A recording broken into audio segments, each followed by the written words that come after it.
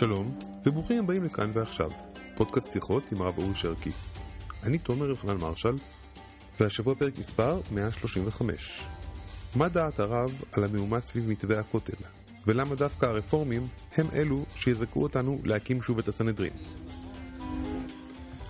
שלום הרב. שלום, מה שלומך? שבח הלל. נחתה פודקאסט שנקרא כאן ועכשיו, אם לא נדבר קצת על מה שקורה בכותל.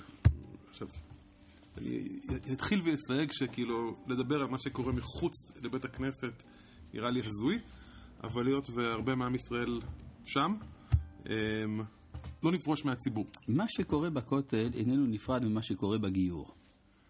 מה שקורה בכותל לא נפרד ממה שקורה בגיור. לא רק בגלל שזה שתי החלטות התקבלו באותו יום בממשלה, החלטה לא לקבל את מתווה הכותל, הנותן מקום לרפורמים, וגם ליטול את הזכות לגייר ממי שאיננו מטעם הרבנות הראשית. אבל זה נעשה ועצרו את זה, והשני נעשה ונמצא בתוך תהליכים אינסופיים במטרה שאולי בג"ץ יוציא להם את ההרמונים מהאש. מי יודע. יכול להיות גם לגבי הראשון.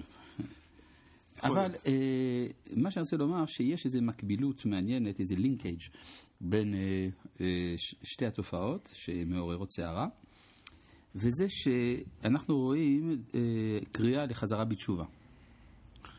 קריאה לחזרה בתשובה. כן, משני הצדדים.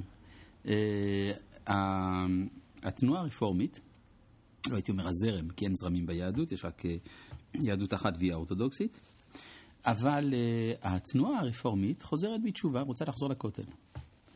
אשרם? ואחרי כל הנזקים שהם גרמו בעולם על ידי בעצם חיזוק בסופו של דבר של ההתבוללות. בואו רגע נבין את זה רגע. ההיסטוריה של התנועה הרפורמית נתקע בעצם בין הדת היהודית לארץ ישראל. בשלב, כן. ודאי שלפני כמה עשרות שנים חזרו בהם מזה, והם מקיימים את הוועידות שלהם בירושלים, והם החליטו להיות ציונים, ומתוך כך הם מבינים שאם הם לא יהיו שותפים להוויה מתרחשת כאן, שהיא כוללת בתוכה גם את מרכזיותו של הכותל, אין להם עתיד בעם היהודי. אני רואה בזה צעד ראשון של חזרה בתשובה אל עצירת ההתבוללות ועל התחזקות בקיום תורה ומצוות וכדומה.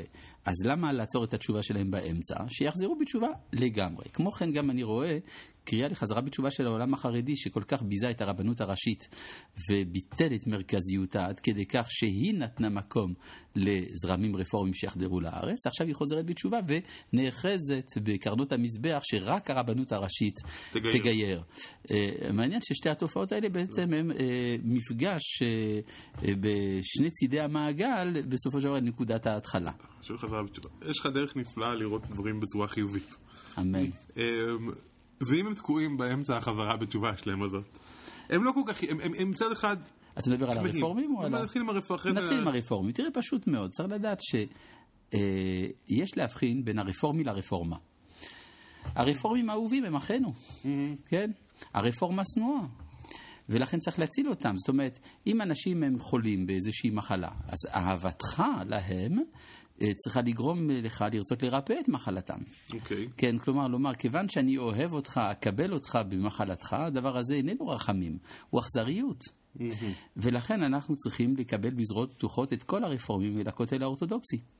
זאת אומרת, לא בכדי הוא שהיהדות היחידה, לא המרכזית, היחידה המוכרת בתור שכזו, באופן רשמי במדינת ישראל, היא היהדות האורתודוקסית.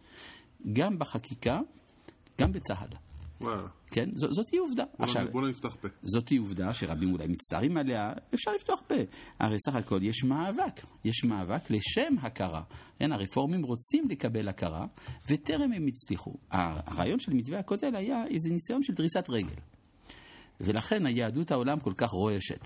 כן, מי זה יהדות העולם? רק 2 מיליון אנשים בסופו של דבר בארצות הברית עושים בעיות. כל שאר היהודים בעולם אינם תובעים את זה שיהיה מתווה הכותל לרפורמים.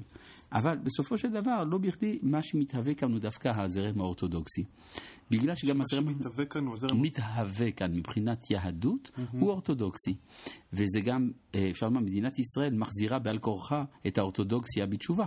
כלומר, היא צריכה לצאת מסגירותה ולפתוח את עיניה אל העולם הסובב אותה. זה נכון.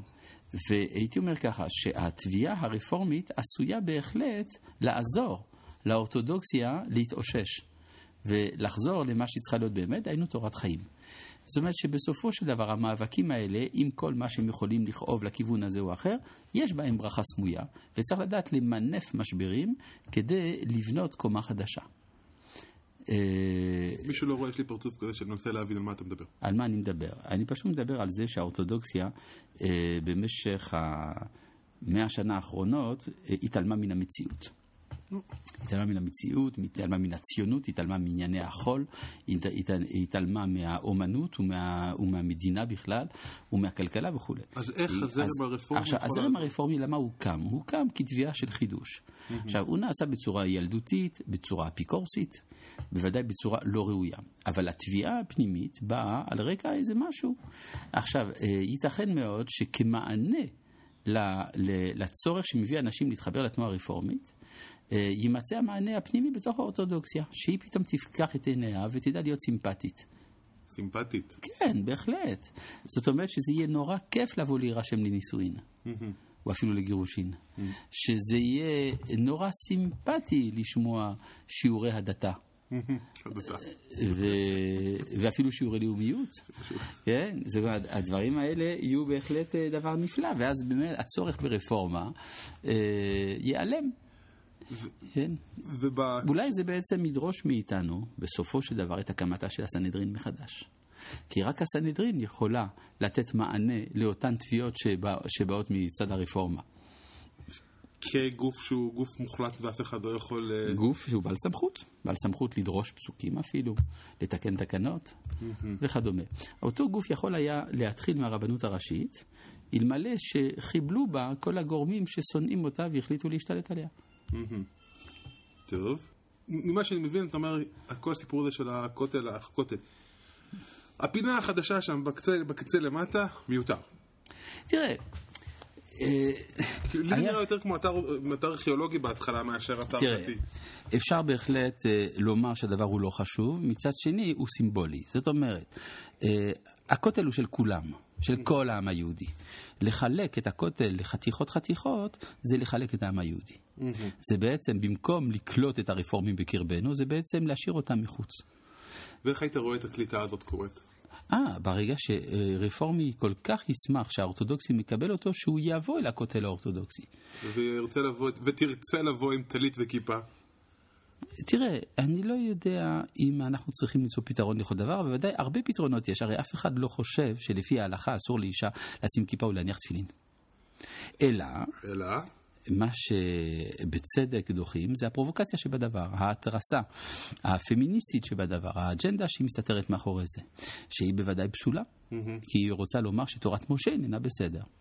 אבל ברגע שבין יהודים נשב ונלמד את הסוגיות, הרבה דברים יתיישבו, הרבה הדורים ייושרו, ולא נצטרך כל הזמן גם מאבקים בעלי אופי אגרסיבי, לא מצידנו ולא מצידם של אחרים. שנזכה לשבת יחד וללמוד תורה. אמן כן יהי רצון. תודה.